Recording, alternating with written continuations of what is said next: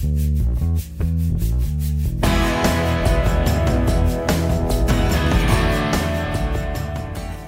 welcome to another edition of Steve's Speed Shop. Steve's Speed Shop is brought to you by Warrantywise, the UK's best warranty provider.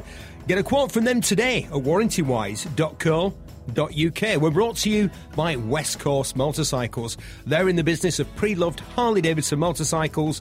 They've been at it for 35 years, and you can find them on Facebook at West Coast Motorcycles. And we're brought to you by Mini Sports. Anything and everything for the classic Mini since 1967. My guest this week is Dominic Taylor-Lane. He spent his whole life involved with cars, mainly British cars. He's got a beautiful Alvis. He's got a fantastic little Triumph Herald convertible. He's had all kinds of cars. He is head honcho at the Association of Heritage Engineers. My guest this week, Dominic Taylor-Lane. So, Dom, TG John and Company Limited, it doesn't exactly trip off the tongue, does it? Absolutely not. So it was probably a better idea that they decided to call the company Alvis. Indeed. I don't know why he did, but I'm glad he did. Well, there are two theories, aren't there? There's one that says it's a combination of aluminium and vis, which, of course, as an educated man and an informed individual, you'll know is Latin for strength. So it's strong aluminium. And another one says that it's a Norse god. It's the name of a Norse god. But the fellow that started the company said, no, I just completely made it up, didn't he? Did you know that? I didn't know that, but it sounds perfectly feasible, like a lot of great names of cars. That car that you've got, because, of course, when somebody sends me, like, a friend request or something like that on Facebook, I always do a bit of stalking just to find out whether they...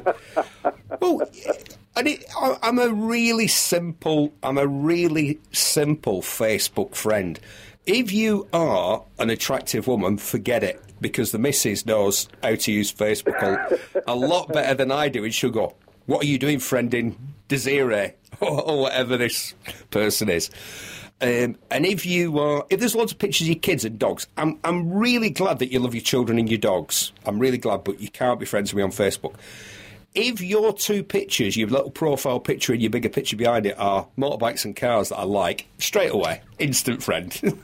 And you've got two fantastic cars. I'm sure you've got, like, loads of friends and family and all that sort of stuff. But we're British, aren't we? That sort of thing's reasonably private, isn't it? Absolutely. Yeah, absolutely. And, I do love them. I love them to bits, but the cars are better looking. This is going to go down well when you all listen to it. So, Alvis started in the 1920s, and I think, basically, it was an early example of automotive industry chicanery and double dealing, because they basically nicked their engineering department from Daimler, didn't they? They did indeed. Who were just down the road from them in Coventry. Well, there was a lot going on in Coventry, and I'm guessing, there was a time when there weren't a great deal of people doing it, so the only way to get into it, or the quickest way to get into it, was to, pay them a couple of shillings more and pull them up the road. Was the initial idea with Alvis to make sporting touring cars for gentlemen? There was a lot of that about it between the wars, wasn't there?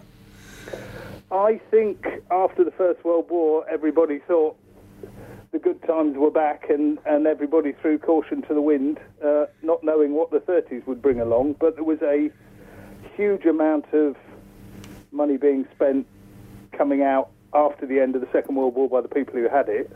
And lots of companies sprung up to take the money off them. So, when do you decide? I didn't realise. See, I've got a box full of photographs and receipts and handwritten receipts and stuff like that, and notebooks with kind of dates and stuff like that scribbled in. And it's my grandfather's, it's my mother's father's motoring box. And there's pictures of Riley's and Rudge motorcycles and all that sort of stuff. And in there, we found an Alvis keyring, the distinctive Alvis triangular logo. And My mother said he must have had an Alvis, and I said, well, Mum, it's only a key ring. And she said, your grandfather was the sort of man who would never have kept that unless he'd owned the car. And when I think back to him, he just wouldn't. He was born in 1900, the last of the Victorians, my grandfather, and he learnt to fly at Britain's second airport. Do you know what that would be, Dom? Croydon was Britain's first airport. What do you think was the second? Think about where I am. Well, it's not Bury. Is it Manchester? It's Blackpool. Squires Gate, Blackpool, was Britain's second airport, and he learnt to fly. That was a bit of a trick question, wasn't it, really? I'm sorry about that, Dom. But he was the sort, when I think back, he was the sort of chap that would have an Alvis because he was a pioneer aviator. He did a bit of acting. He played for Bury Football Club. R.I.P. Bury Football Club, whose demise sort of encapsulates everything that's wrong with modern football for me. He had 3 fights as a boxer, 3 pro fights as a boxer. He was a sporting gentleman. An Alvis or a Riley, he was a Riley man as well. They were the sort of cars that a fella like that would have, weren't they? Absolutely. Quietly understated. Do you think so? Yeah, I do. What about this thing, Dom, of British car companies just making the engine and the chassis and letting other people make the body? Did that come from the days of horse-drawn carriages? Was that an idea that was just carried over? As far as I am aware, that is exactly how it happened. They just went from, if you look at the really early stuff they did, it was quite literally a carriage on top of a chassis where even the passengers didn't keep dry. So, you've got, around Coventry, you would have had people like Gurney Nutting, Hooper, Tickford. There was a whole host of carriage bodywork people. But after the war, Alvis ended up after the Second World War, Alvis ended up in a bit of a spot, didn't they? Because Tickford were bought by David Brown, and I think, was it Hooper allied themselves to Standard Triumph? After the war, the car makers decided that they should have exclusive use of carriage makers, and obviously cars started to be monocoque, so you didn't really need somebody to stick a body on your chassis, did you? No, absolutely not. And the Alvis I've got was... Which one's yours? Is it a TD21? Mine's a TD21, so mine's a Park Ward-bodied car, so the bodies were made in the same factory. Park Ward was owned by Rolls-Royce. And they were made alongside Rolls-Royce bodies.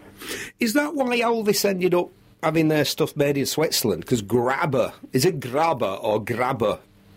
Go on, Dom, have a try. Take a run at it. I'm going to go Grabber. Grabber, yeah, I think so. Is that why they ended up going to continental Europe for their design and their bodies? Because the other car companies, bigger car companies, snapped up the... As I understand it, Alvis went to Grabber and asked them to build a body. So they were effectively, and I can be corrected here, but they were effectively concept cars. And the cars that they were building, because they were built in Switzerland and they were built to a very high standard, they were extraordinarily expensive. I'm trying to think of the Swiss car industry, and I can only think of Monteverdi. The Monteverdi There weren't a lot of them. No. But they then bought it back. They then bought the building back to the UK to a company called Willowbrook, who basically copied the Grabber designs. And I don't think Alvis wanted to pay the design stuff to Grabber, so they Alvised it, and they made the more simple version, which are the TDs, which are the actual Swiss-built ones are exquisite things with painted dashboards and all very contemporary, but incredibly expensive. So they bought it back and how expensive? Built bodies in-house. How expensive, Dom? Would it have been? In terms of, I always go off profession, would it have been beyond a bank manager? Would it have been way beyond that sort of individual? Yes, I would have thought so. So you would have been after the Duke of Buccleuch or Cary Grant or someone like that to have afforded one? Absolutely. You'd have been looking at custom Bentley money. Wow. And of course, you'd have to pay it all up front. People don't realise, do they, that hire purchase was technically illegal in the UK for a long time. And so there was none of this, oh, put your money down and then so much a month. It was like, no, that's illegal. You've got to pay this amount. Oh, by the way, there's 40% or 45% sales tax on top of it. Yeah, absolutely. You were definitely telling people you had a few quid. The only person apart from you and possibly my grandfather I can think of that of Alvis owners is Stephen Fry. A pal of mine sold him one. I don't know if he's still got it. And the motorbike that he also sold to Stephen Fry was a Sunbeam S8. And I think he was making a statement because, for me, both of those machines could only ever have been made in Britain. They have, as you say, a sort of an understated elegance about them. They're probably heavier than they should be. They're way, way better made than they should be. And the reason I say that is because both companies would inevitably go bankrupt because, you know, there's no money in making things really, really well, is there? Absolutely not. But I'm glad they did. Well, there are three famous Alvis owners that Alvis owners point out, and to agree with your point completely, the people are the Duke of Edinburgh, Nicholas Parsons, and Douglas Bader. Douglas Bader. Just watched a documentary about Douglas Bader. Wasn't entirely complimentary. No, I think he was challenging. I think he was one of those men like Churchill, who I believe to be the greatest Briton, who was really, really useful in wartime, but a bit of a liability in peacetime. Well, he was an executive for an oil company, I think. That's what he did before the war, and I think that's what he went back to. But it was a time where if you were an executive for an oil company, if you couldn't make money coming out of the war, then you were never going to, were you? Well, no. What age do you get to, Dom, when you start to think to yourself, you look at open-top Ferraris and Lamborghinis and things with gull-wing doors and scissor doors and that make loud noises that people rev up when they go through a tunnel, and you think, and you snort at those people, you go, ha! And you start to think, you know what I want? I want an Alvis. How old are you when that happens? Because a 25-year-old in an Alvis would look utterly ridiculous. He would indeed. I think, you know, if you're still with your first wife, probably 40. It's like smoking a pipe, isn't it? Absolutely. I took to a pipe at 40, and people were quite surprised. People would they'd remark on it, you know, to the point that it got annoying. Although I did meet a good friend of mine, because Max Wakefield, who's a sort of racing driver, carman, motorcycle guy, his dad, Sir Humphrey, has Chillingham Castle, which is on the sort of border of England and Scotland, and I've known him for years now. And the reason I met him is because at an event, he said to me, you know why I came up to talk to you? He said, I saw you at that event, and I thought, who's that guy smoking a pink pipe? I'll go and talk to him. It's not pink, it's sort of a reddy colour. But people, you know, I think 40, you can start smoking a pipe, so 40... you can start driving a Bristol or an Alvis. Would you equate Bristol and Alvis as kind of not necessarily the same car, but the same philosophy? Absolutely. Well, the guy I bought my Alvis off had 2 Bristols. Oh, I like a pair of Bristols, Dom.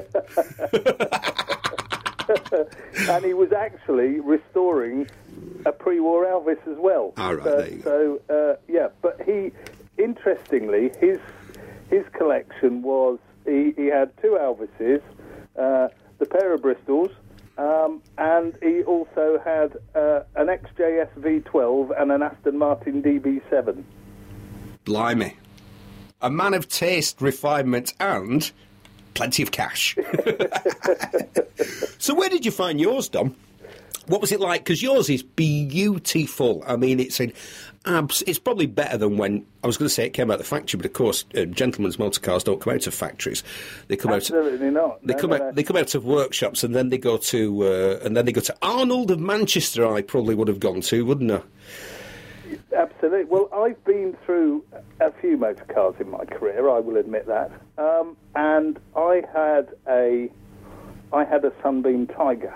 Oh, hold on, you're not going to tell us you sold a Tiger to buy that Alvis. My Sunbeam Tiger went to a collector in New Zealand because it was the stupid time in the market. And it paid me 3 times what I'd bought for it in 2 years. And although it went fantastically in a straight line and was probably the best thing on earth to turn petrol to noise, dynamically it was a little bit scary. Great in a straight line, corners, not so good. Well, the greatest thing to turn petrol to noise is the Mike Halewood Honda 6 racing motorcycle, but I will admit that a Sunbeam Tiger is a fabulous thing. It's kind of... Were friends shocked and stunned when you admitted that you were moving it on? No, because most of them had either had their shoes stuck to the floor of it or had sweated about 3 pounds off whenever we went out. So are you undermining the myth of the Sunbeam Tiger? I was watching something on YouTube yesterday, and the bloke who runs Haggerty, the insurance, I'm with Haggerty here in the UK, and I can heartily recommend them. Wish they'd have an advert on this show. The bloke who runs it in the States said the Sunbeam Tiger was his all-time favourite car. I thought, wow, that guy's got some cars as well. And I thought, wow, all-time favourite, the Sunbeam Tiger. And you sent one off to New Zealand. Dom, do you think that the classic car market is always inevitably going to go in cycles of boom and bust? Yes, I do. I think it's... Because how many have we seen now? Probably 3 times we've seen it since we started being involved. Yeah, absolutely. I think it depends. I think it depends very much on the stock market. If people are making money from other investments, then generally they stick the money in that. I think the problem with the stuff that we've seen is that investors pick up on this stuff and drive the prices way out of reach of anybody else. And then I think the people who can't afford the cars get a bit, well, for want of a better word, disillusioned.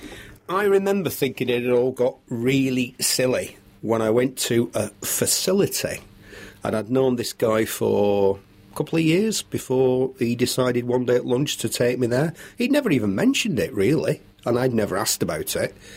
And we went there, and he said, and there was, I'm not going to say where it is, which country it was in, there were some amazing cars in there, millions and millions of pounds of motor cars.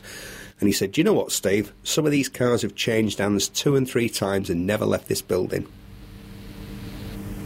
How about that? Well, there was an Athena poster car down at the London Motor Show, the Gembala Avalanche, which is a Porsche 911 that has a face only a mother could love in pearlescent white. Germans shouldn't be allowed to style things. You let Germans build things, but Italians, the Carmen Ghia, perfect example. Ghia, styling, Carmen, building. Perfect example, beautiful car. Don't let the Germans design things. Now, well, this car, I think, came out in mid-80s, so mid-Miami Vice. Ooh. And I think it's done 18,000 miles from new, and it's had lots and lots of owners who all thought they were going to make lots of money on it.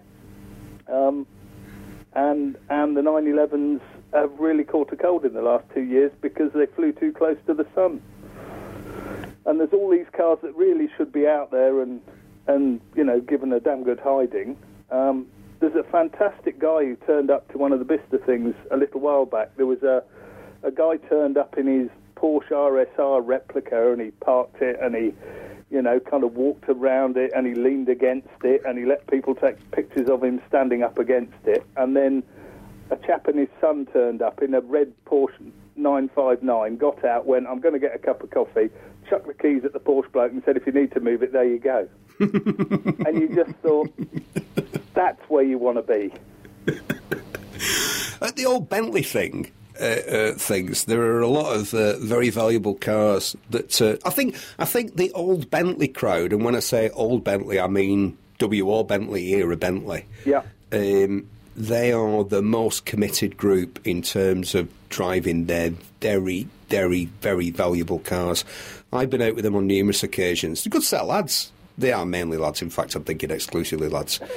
And they drive these things all the time. We went to the big thing at Silverstone last year, and we went down in convoy from the northwest, 5 cars, and passed everything on the motorway. Well, in 100-year-old cars that are nearly 100 years old, passing everything. And I love riding in those cars because it's a fantastic excuse to wear like a flying helmet. You'd be surprised to know, Dom, I'm sure, that I probably own about 10 different flying helmets of different leather flying helmets of different vintage, and the associated goggles. And I've got an actual Battle of Britain flying helmet, leather flying helmet, with the drop-down sunglasses. You know, the sort of the blinds. I know the ones. Yeah, the ones from the movie, the Battle of Britain, where it's like bandits at 3 o'clock, Ginger, and he just flicks down the sun blinds. And I've got those. So if you're riding in a WO era Bentley, when are you going to get a better excuse other than actually flying a Spitfire, which probably isn't going to happen to me? So actually, you were a steampunk before they actually even happened. Yeah, basically. But like I say, you're in one of those cars, and the same with the Alvis. And speed is, of course, relative. I'm trying to think when I realised that speed was relative. I think it was on the London to Brighton run, and I was with Doug Hill, who I'm sure you know, from the National Motor Museum, and we were in an 1897 Leon Bollet tricar going down Pikeham Hill, and Doug shouted to me, if this thing goes out of control and I shout jump, you jump. And he grabbed my arm and looked at me, and I thought, I'm definitely going to jump, Doug. Because we can't have been doing it. We got up to about 40 miles an hour, and it felt like death was imminent. I mean, and you think 40, I couldn't have gone back to Manchester and sat in the pub and went, hey, I went at 40 miles an hour at the weekend. People were like, but if most people had actually experienced what it'd be like to be in a 19th century car with only 3 wheels, only one of which had any kind of brake on it. Absolutely. All of a sudden, wooden blocks. Yeah, all of a sudden 40 mile an hour is really fast. Yeah. Couldn't agree more. But doing 100 miles an hour in Alvis, which it's capable of, actually is vulgar.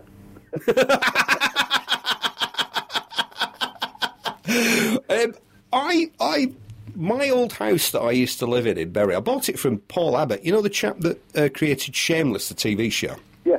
Bought it from him.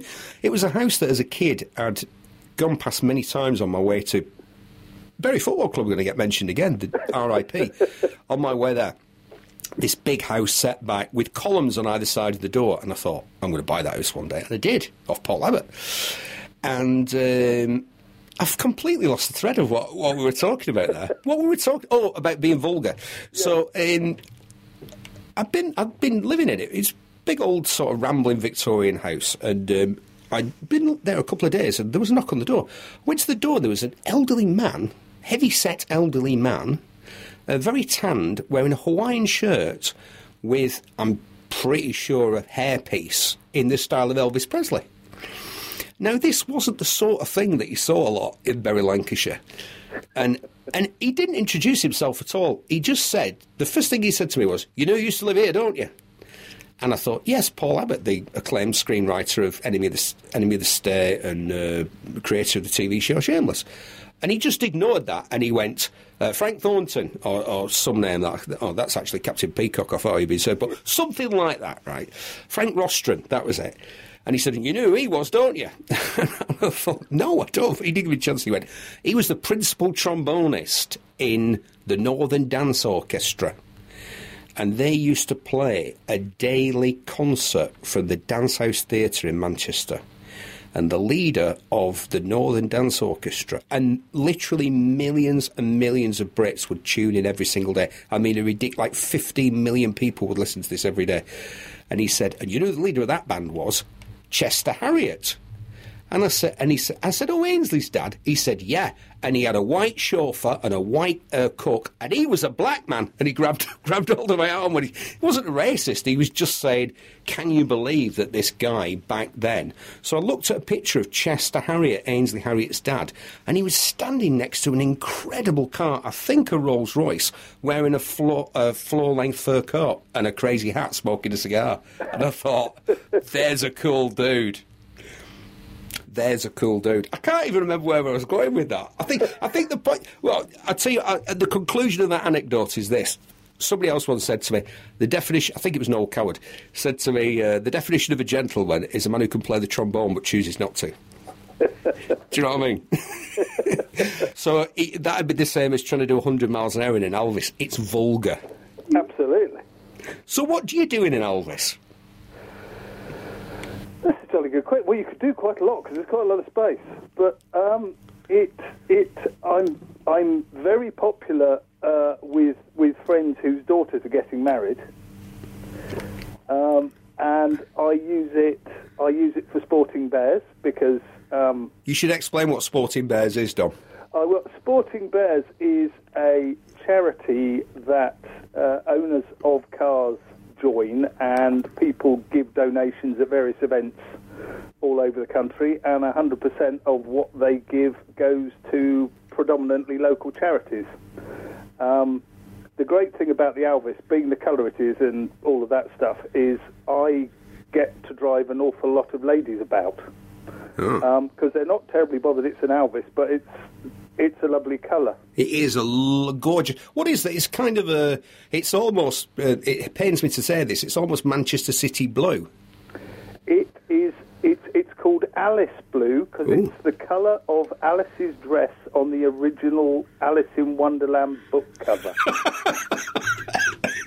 That's possibly the most middle-class thing I've ever heard in my life. There you go. Good luck. There you go. But the great thing was, especially when I was up at Carfest North with it, was that certainly after lunch, there were a number of ladies who had been and had the glitter done on the cheeks in the morning and then had found the Prosecco bus, who were piling into the back of it and then doing Thelma and Louise in the back seat all the way around.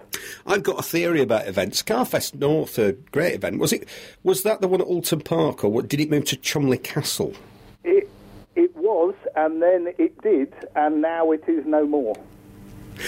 Yeah, well, I think I know why, because I think events like that, which are kind of historic car shows with a bit of racing, they're all trying to copy Goodwood, and I think that things like that only really happen within the orbit of London, and there's a reason for that, because that's where the money is. I would agree, and now they have combined North and South to South, which obviously is a great plan, but it is... I love Carfest because it's all nice and clean and all that stuff, and I've worked for Glastonbury in the past, and it is about the most middle-class festival on the planet, where you can buy your bison burgers and your buffalo ice cream and all that kind of stuff. Well, the two biggest music festivals, I always say to people, you want to understand the differing makeup of Britain. And as a proud Mancunian, you know, I'm not somebody who's blind to the true nature of this part of the world and this city and the reason it was established. You know, it's not a little London. I was talking to somebody about this yesterday, and they were talking about private aviation and a company that had made a big mistake in coming up to Manchester and the words Little London had been used, and I thought, it's a completely different city. It's a football city, it's a working city, it's a blue-collar city. And if you try doing anything that's sort of, red trousers... If that's the sort of show. I'm wearing red trousers. I'm saying that, and I'm wearing red trousers. You're talking about faded plum-coloured cords, aren't you? Yeah, and people talking about cars that most people have never heard of, like Armstrong Sidleys and Standard Triumphs and that sort of thing. If you try that outside of the home counties, you're screwed. And you, because it's just not there. It's just not there, the market. Like I said, the two biggest music festivals in the Northwest, Parklife and Creamfields, which is basically a load of working-class kids in a sort of fenced-off area getting completely wasted to dance music. That's, and those are the two biggest festivals. There's not a festival like the one that the guy from Blur runs next door to Jeremy Clarkson. I think, was it called Cheese Fest or something like that? Alex James. Cheese Fest or something like that. And David Cameron goes along and they all stand around in red trousers. That's it. And admire the coach work on I'm trying to think of something even posher and more obscure than an Armstrong Sidley, but I'm struggling. It's Bugatti territory round there. Yeah. To me, it's what makes Britain interesting. There's the most. I think Italy might rival Britain for this, but I do think Britain's the most different country in the shortest distance. You can go 100 miles, and it's a completely different nation. It is if you leave here, because if you go 100 miles, you'd be in Scotland or Wales. So you would be in a completely different nation. Shall we talk about your MG Magnet? Yeah, go on then. My first sighting of an MG Magnet was on its roof on the in the booklet that they gave away with the Who album, Quadrophenia. Are you aware of that? I wasn't aware of that. I was aware that an awful lot of them got used for banger racing because they were so strong. And quick, I should imagine, compared to the competition in banger racing. I was going to say, we're back to relativity again, aren't we?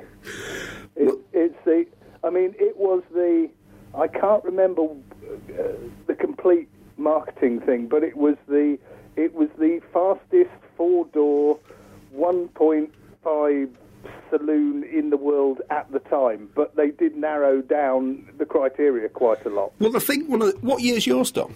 57. So it's a B rather than an A, yeah? Yes.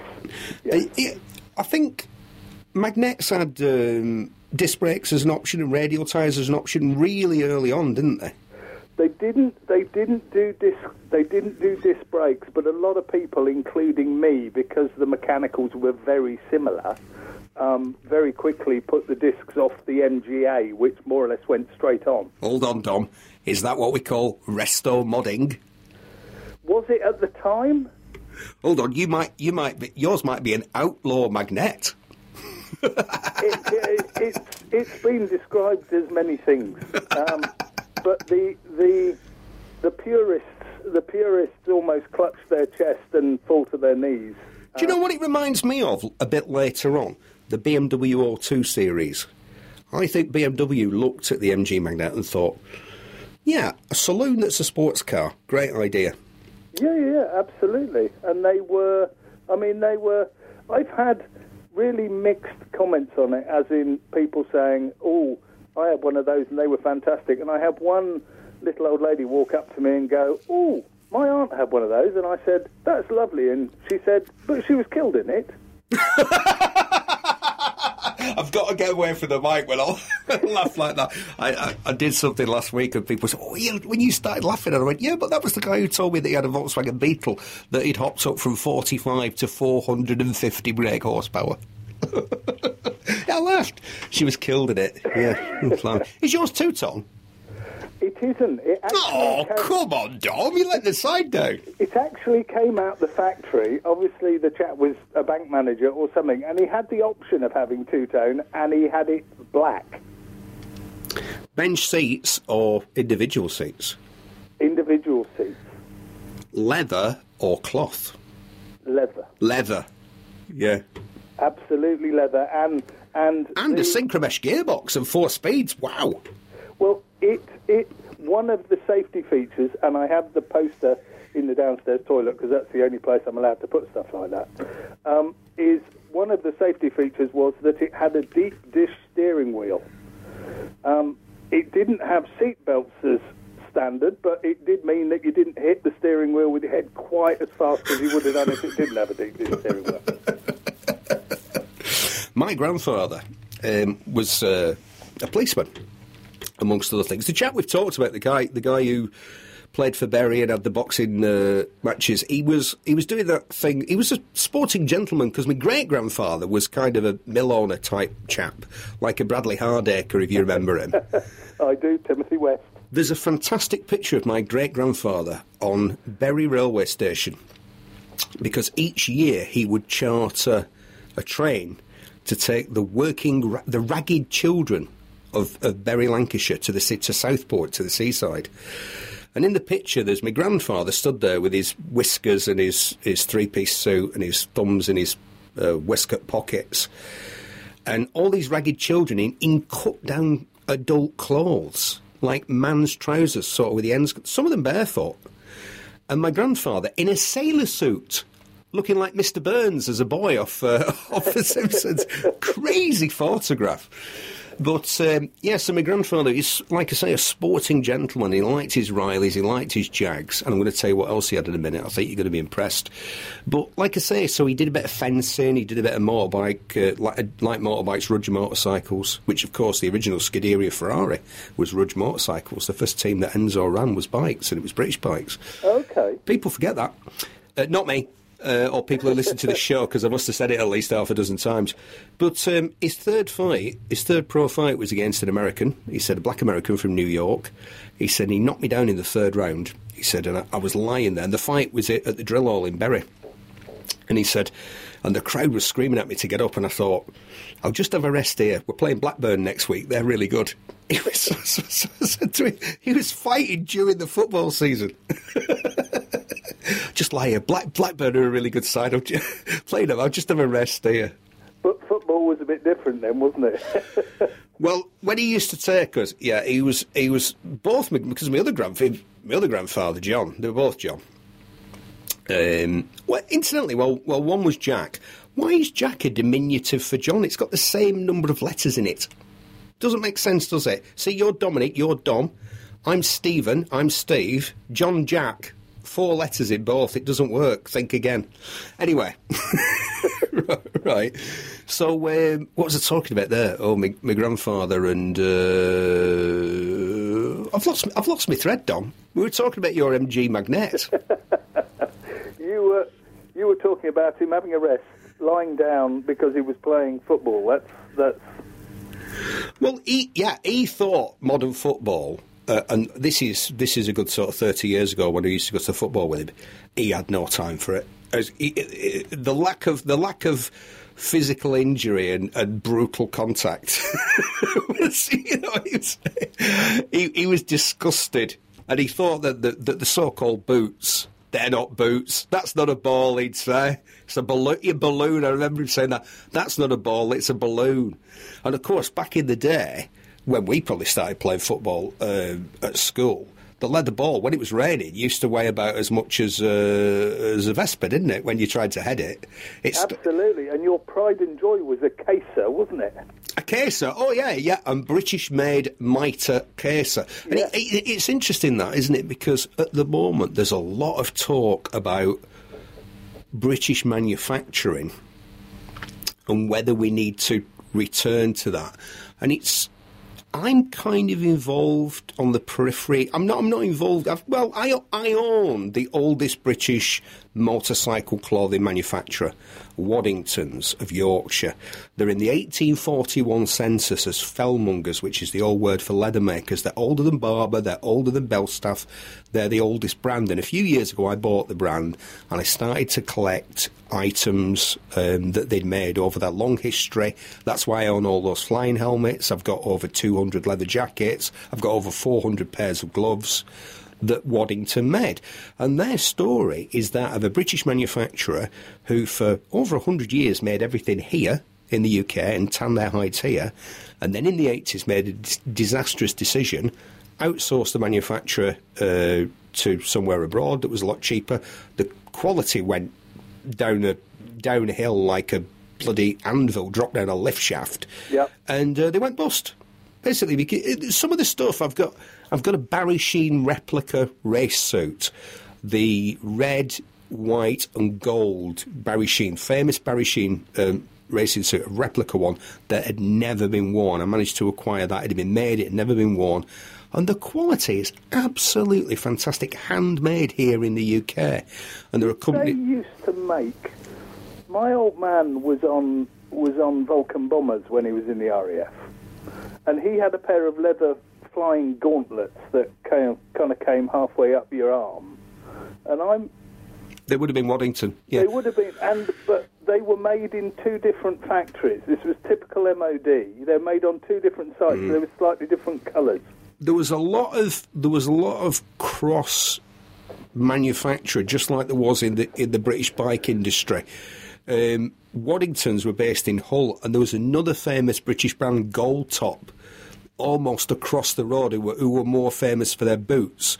So there are some Waddington branded boots that I'm convinced were actually made by Gold Top, because why would Waddington gear up to making boots when there was the best known British motorcycle boot manufacturer was literally across the road from them? Just popped across the road and said, hey lads, and it's the same. I've talked to people in the motorcycle industry who actually worked mainly in Coventry, where Alvis were making cars for the likes of Triumph, or for, not BSA obviously weren't in Coventry, but BSA, Norton, the British bike industry as it was, Velocette, and they've said it wasn't that uncommon for us to perhaps build a few gearboxes for them lot down the road if we were quiet. Yeah. And this is why people said to me, oh, we opened up the engine and there were some, like, rogue parts in there. And I think, were they put in at the factory? Yeah, or the fact that whoever they were getting them from was on strike, so they went and pinched them from somewhere else. Exactly, yeah. So is this how, my point being, the interest in British manufacturing? There's a company up here, well, just over the hill from us, as we say, in Yorkshire, and they're called Hebtroco, the Hebden Bridge Trouser Company, and they make clothing here in the UK.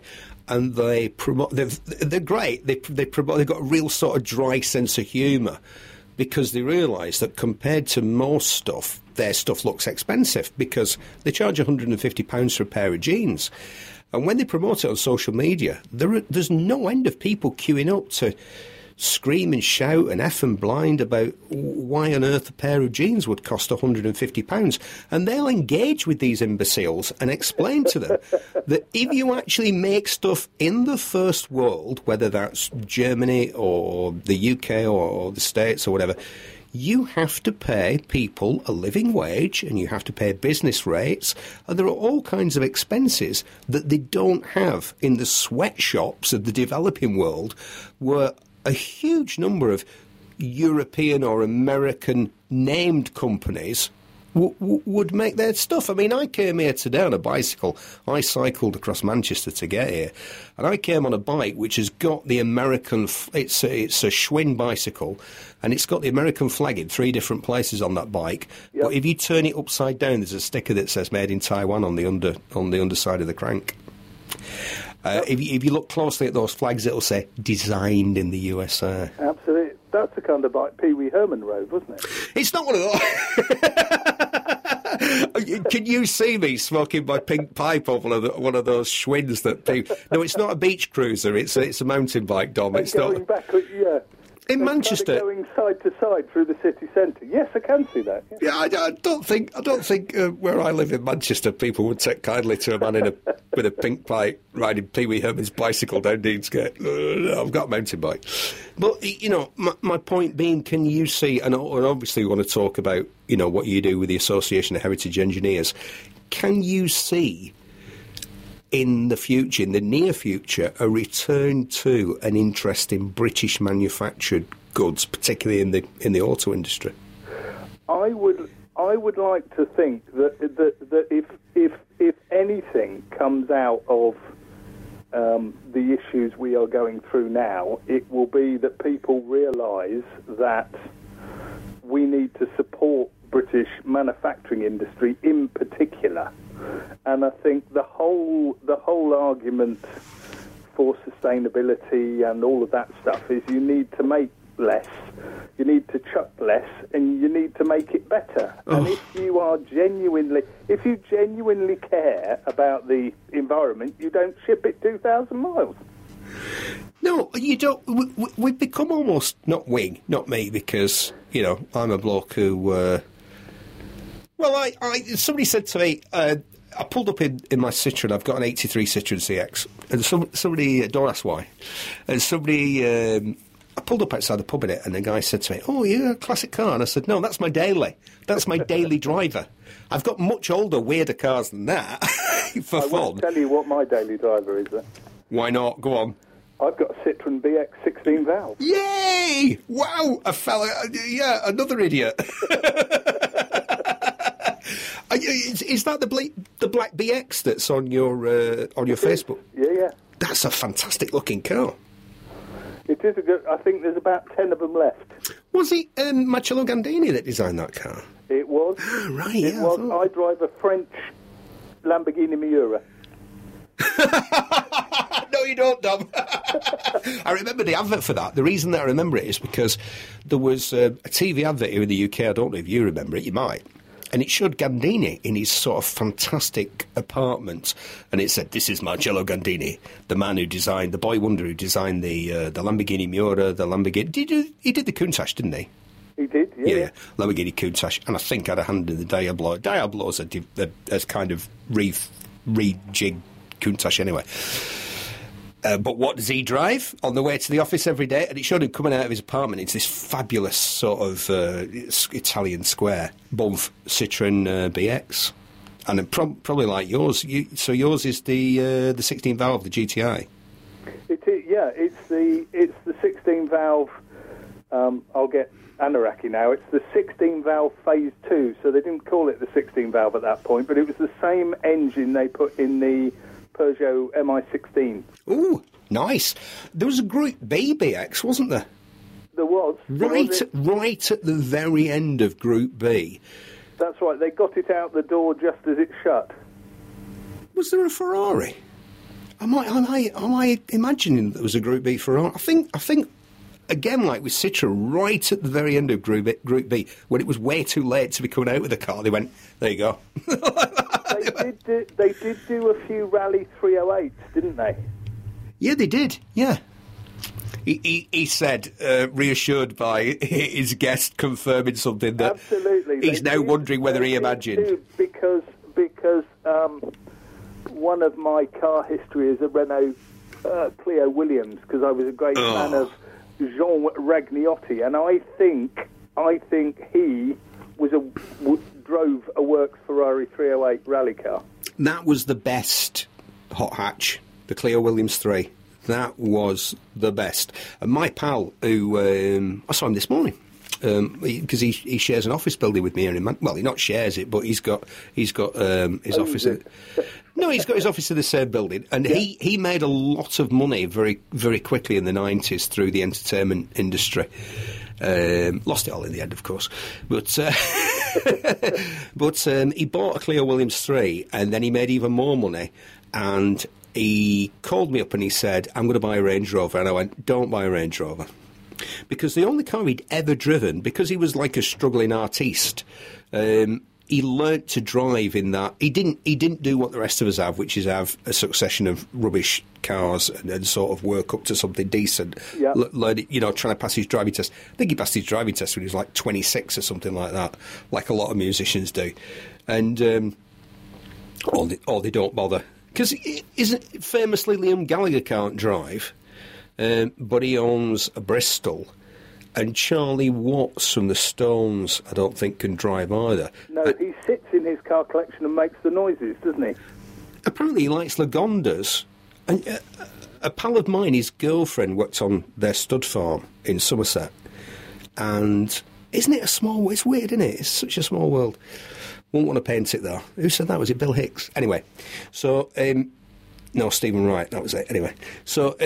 he sits in the Lagondas in the barn and listens to jazz on the radio and smokes cigars, apparently, but never goes anywhere in them. So my pal got this Clio Williams 3, so that's the only car he's ever driven. So the only car you've ever driven in your life is a Clio Williams 3. And then you get a diesel Range Rover. Guess what, Dom? Didn't like it.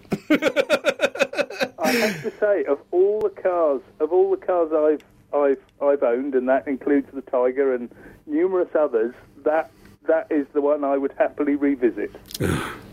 Well, yeah, but would you? And what would you think? Oh, yeah, something which seemed super quick and agile and really sort of well screwed together. 25 years on, would it be a bit of a disappointment? I wouldn't go for the last bit.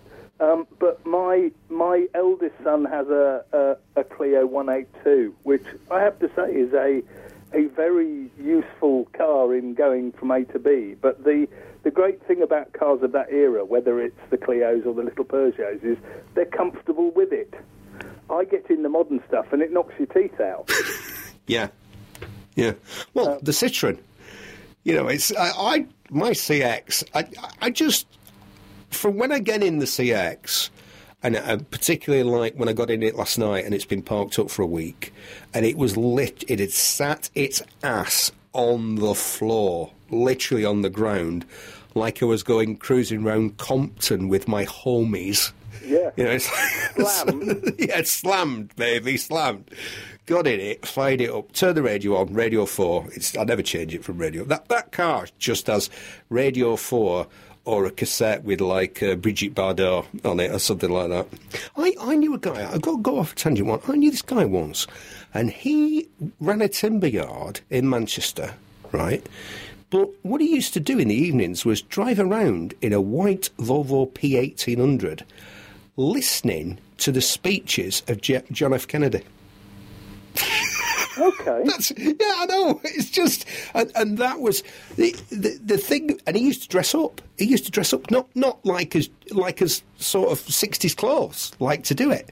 And then, but if you went to the timber yard, it was just a bloke in overalls who'd come out of the back smoking a roll-up cigarette and say, "All right, Chief, what can I do you for?" You'd never think, I bet of an evening this guy drives round in a Swedish sports car built in West Bromwich, listening to the speeches of perhaps the 20th century's most charismatic politician. That would be considered quite a specialist website now, wouldn't it? But my point being that every time I get in the CX, it's not just a journey, it's an occasion. From when I've started up and it starts to lift itself off the floor, it's not just a journey. And it's a pain in the ass.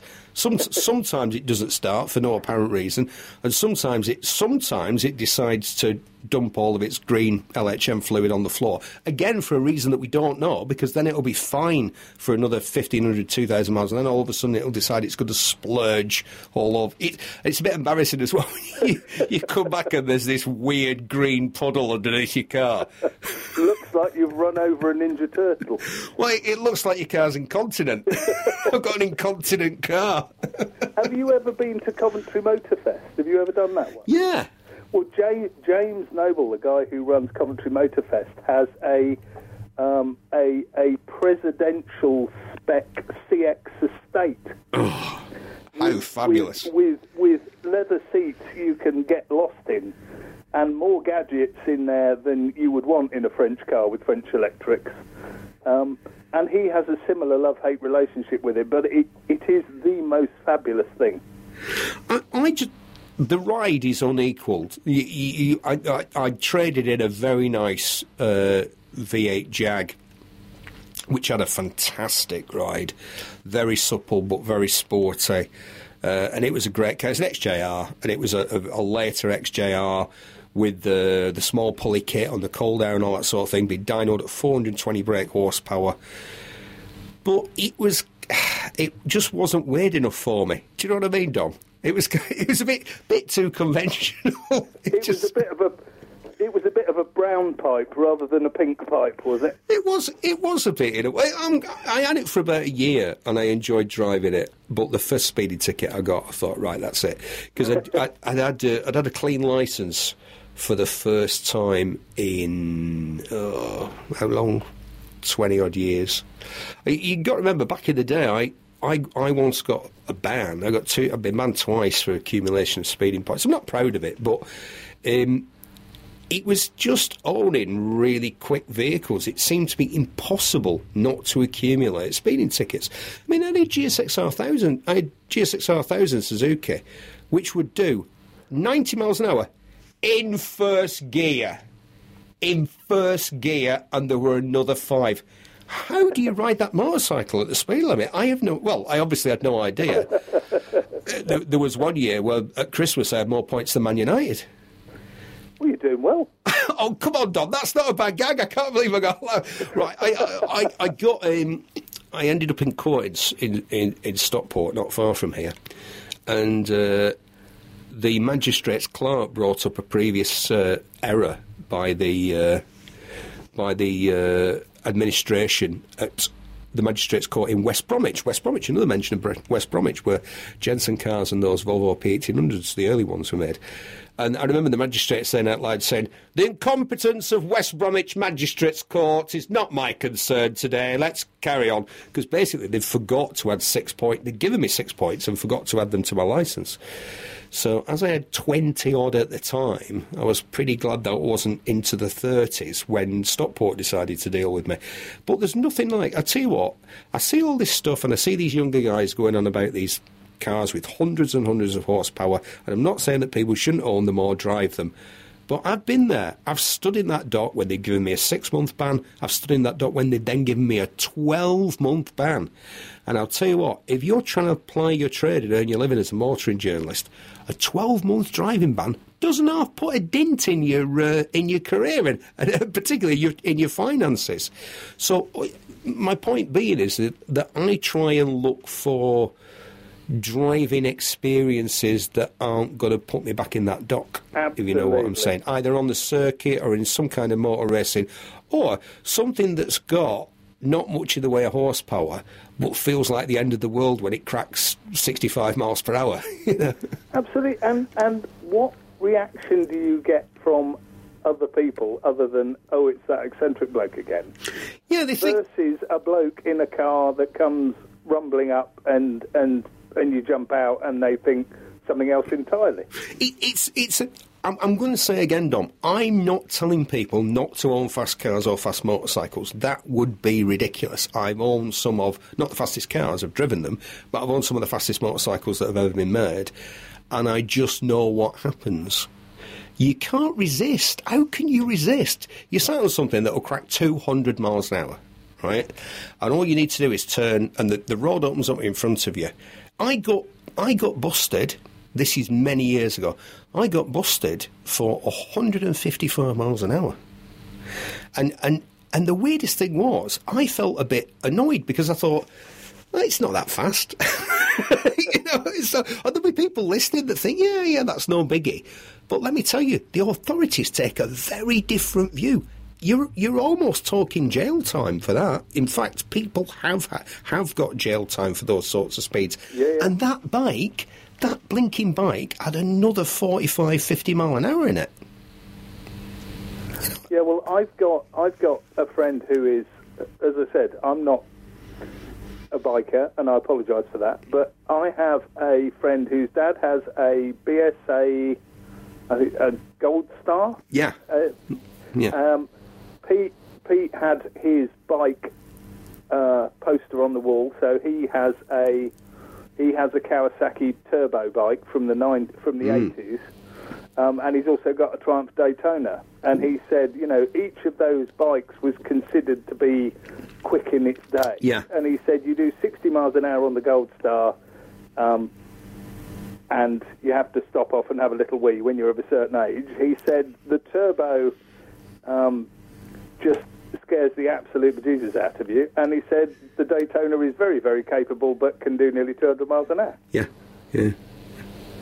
Hey, Dom, will you come back on to talk about your MGA restoration, which people can follow on YouTube? They can indeed, and yes, they can, and anything else that we happen to be building at the time. Well, yes. we didn't get round to talking about the Association of Heritage Engineers, which is a terrible omission, so you must come on and talk about both of those in the future. No problem at all. Give me a shout when you're ready. That's it for this episode of Speed Shop. If you've got friends who are moaning about being bored, direct them towards Speed Shop. It's a lot of fun. See you next time.